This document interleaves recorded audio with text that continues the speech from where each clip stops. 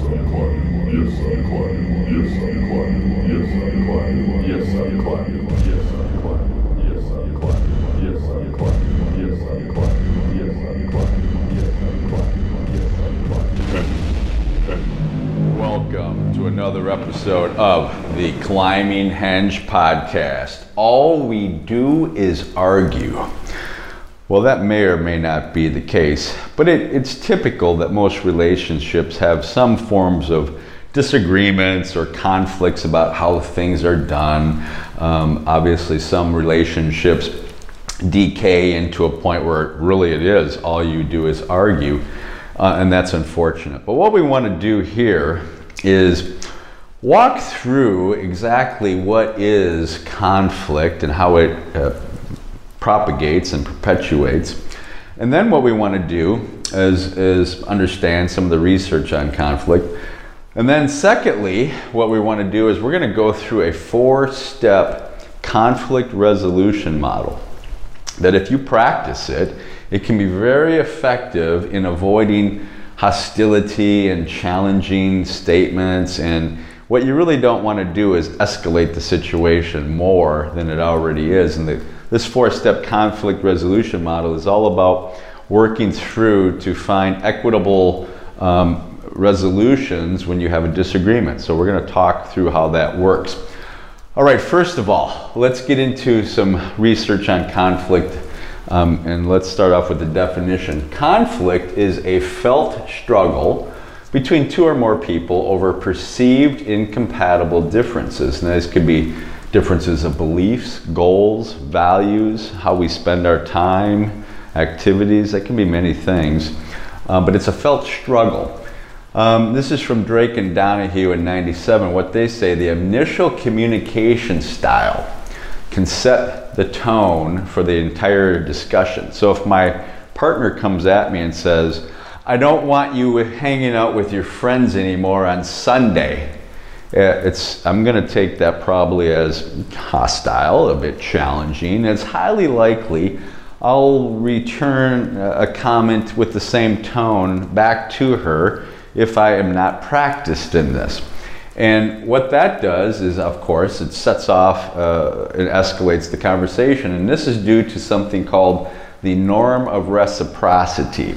And what that is, it's a human tendency to match behaviors and communication styles of your partner. So if your partner comes at you in kind of a belligerent, hostile manner, you're going to feel attacked and challenged. And it's likely, if you're not careful and you don't know how to de-escalate these things, you might respond in a hostile manner and things start to escalate. We don't want that. We do not want escalation of hostilities. We want problem solving and mutual solutions if we can get them. A hostile approach typically produces hostility in return. That's from Bowen and Colby in 2012. So again, you see the research here on conflict and hostile and aggressive behaviors. Many times it can carry on and take a life of its own, as you may well have experienced. So it's important that we learn some basic skills. What we're going to do here next is walk through a 4-step conflict resolution model. The first step is awareness. Second step is self-preparation. Third step is conflict reduction. Fourth step is negotiation. So we're going to walk through those 4 steps for you. It's important to note in a relationship, right? Before we get started on the model, is your partner could not be negotiating in good faith, or they could be negotiating in good faith as we work through and try to solve this. So let's talk about the differences in these two, and we'll talk about how we handle them in the 4-step conflict resolution model. So it could be a bad faith situation. What that's characterized is the status of the relationship is not good. It's acrimonious, it's been bad, perhaps things have happened, it's potentially in disarray. Your partner might have a lot of anger for you for things that have happened in the past. It could be that she hasn't felt considered or respected in the past. So she's got an axe to grind, right? Could be that she's trying to sabotage you and bait you. She wants to end the relationship. She's looking for arguments. So you want to know these things, but even if she's arguing in bad faith, what do we want to do? We don't want things to escalate. So it's still a nice tool to use, the 4-step conflict resolution model, because it does show your spouse that you're trying to reach a positive, equitable solution between the two of you, and you're not starting more arguments and fights. So even if she's arguing in bad faith, for the most part, it's okay to think about using this model, and we're going to get through that. We'll see how it works. Your partner could be discussing your disagreement in good faith. And this would typically be characterized where the relationship is good. Your partner has trust and respect for you. She feels respect and consideration from you. And overall, it's a loving relationship. So she's coming towards you to talk about something. She's a lot less likely to be hostile, by the way. But she could be. Maybe she's fed up with something. But overall, the overall tone is the relationship is good. Much more likely that she's bargaining in good faith. Either way, we want to enact elements, most of these models, whether she's in good faith or bad faith, because what we want to do is de-escalate the situation. If she's trying to sabotage, for example, and I start an argument, it just reinforces her position that the relationship is bad. I don't want to do that. Okay, so now that we know that there's good and bad faith actors and how to handle them, let's walk through the 4-step conflict resolution model. And let's start off with the statement again where my partner has told me, you cannot hang out with your friends on Sunday anymore. I've been watching a lot of football with my friends on Sunday, so she's angry about that. We'll talk about maybe why. So the first step is awareness. And awareness is I'm basically gaining awareness of the situation. I'm aware that there's a negative emotional state. I'm aware that there are perceived differences. I'm aware that my partner has taken a stance. I may have given her some feedback and she's resisted it. So we can see, first step, awareness. That can happen very instantly if this is all coming at you very quickly, or if it's something that's been going on for a while and there's conflict and you need to get some resolution, you can do some pre-preparation ahead of time before you talk to your partner. But it's important to be practiced at these things. And practice means you can enact or do a visualization or a scenario whereby your partner is coming at you in a hostile manner, and you work through this, the 4-step conflict resolution model, so you're practiced at it. First step, awareness, like we said. Second step is self-preparation. So again, I want to control my emotional state. I want to de-escalate myself. I can do some deep breathing, get myself centered. I can do some reframing of the situation. Rather than take it as a hostile, I can reframe it. I can do some breathing and relaxing. Again, the main thing is de-escalate myself. Don't let my stress response kick in and be hostile in return. I want to have a state of resourcefulness. And the reason you want to have a state of resourcefulness, within this model, we want to have some creative solutioning, creative problem solving, so we can find some solutions to the problem of, she doesn't want me hanging with my friends on Sunday anymore. And for a state of resourcefulness, I want to be positive. I want to focus on problem solving, and we're going to walk through how that works. And I want to be able to reappraise the situation. Third is I want to be thinking positions versus interest and work through those as part of this process. My partner's position is, you can't hang out with your friends on Sunday anymore. What we want to get is below that, what are her interests or concerns?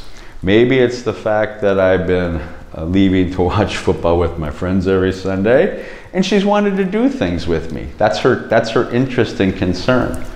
She's mad and angry because I've been doing it, so it comes out as, I don't want you to hang with your friends anymore on Sunday. But what we want to do is move from positions to interests. We'll talk about how we do that and focus on joint equitable outcomes. Step 3 is conflict reduction. So I'm putting all this together. And what I want to do now that I'm in actual conversations with her, I've de-escalated myself, I've calmed myself down, I want to reduce the emotional energy. I want to have good body language. I want to show her that I'm open and accessible. I'm hearing her, and I can show her I'm hearing her through my body.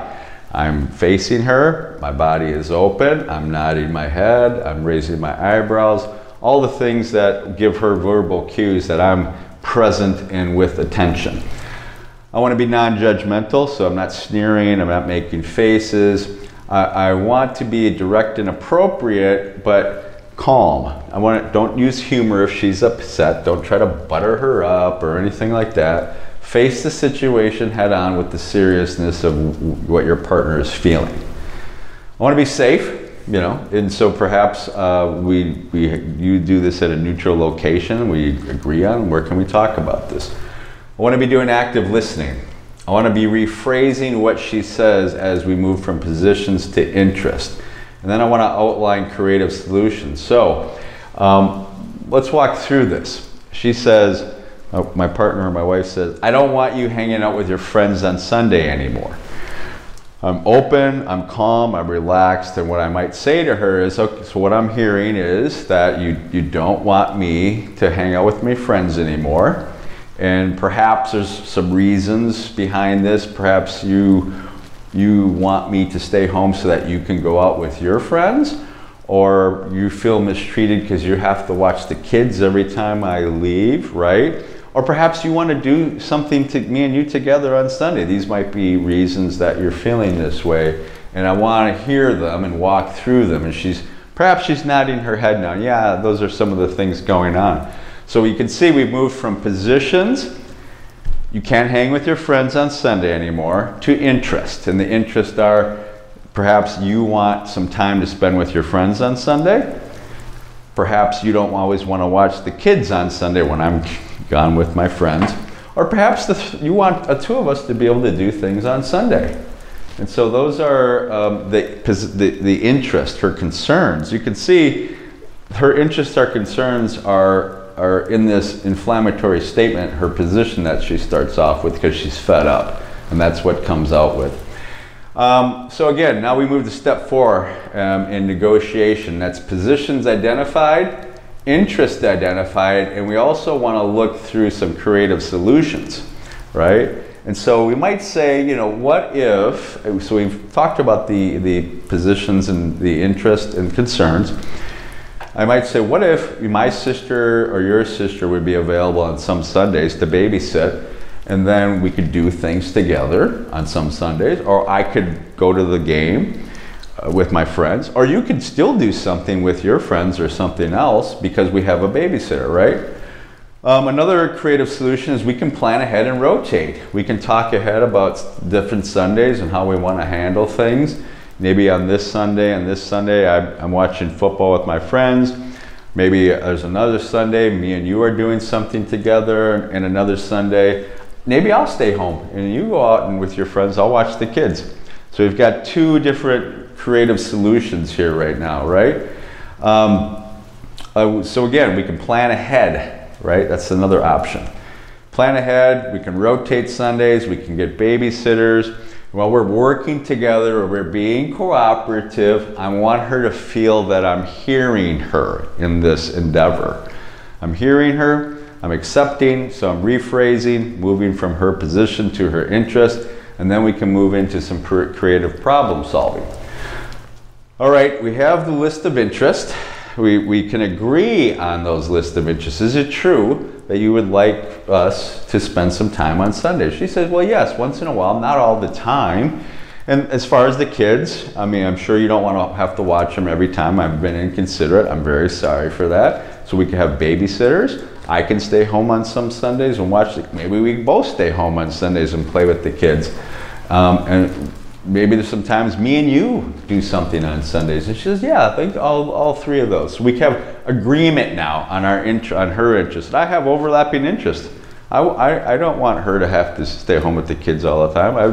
I would like to do some things on Sunday too. I don't have to watch football with my friends every Sunday. Now we have what's called an agreement frame. So we've agreed on our points of interest, and then what we can do is go into problem solving. We've identified 2 or 3 different options here where we can get the sisters to babysit, we can plan ahead, we can rotate, we can do different things. So we've got some 3 different kind of creative solutions here. We can evaluate these options and we can decide together, how does this sound if we go forward and do this starting next week? What we'll do is we'll talk on Monday ahead of time about Sunday, and we'll plan ahead and we'll come to an agreement on how we handle it. And she says, yes, that would be very nice.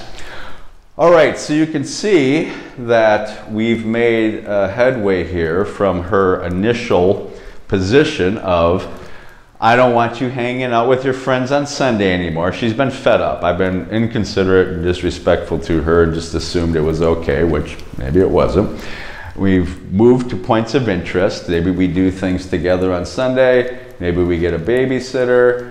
Maybe sometimes I stay home with the kids. We have different interests here we want to agree on that are positive things. And we have unique problem solving that we can agree on and go forward. So we've prevented her initial statement where she's come at me in a hostile manner. I didn't reciprocate in a hostile manner. I de-escalated the situation. I used my body and my control to de-escalate it. I was actively listening to her so she could feel heard. I paraphrased what she said, and then I moved from positions to interest to creative problem solving. The caveat here, obviously, that we started with was the fact that your partner may be negotiating in bad faith.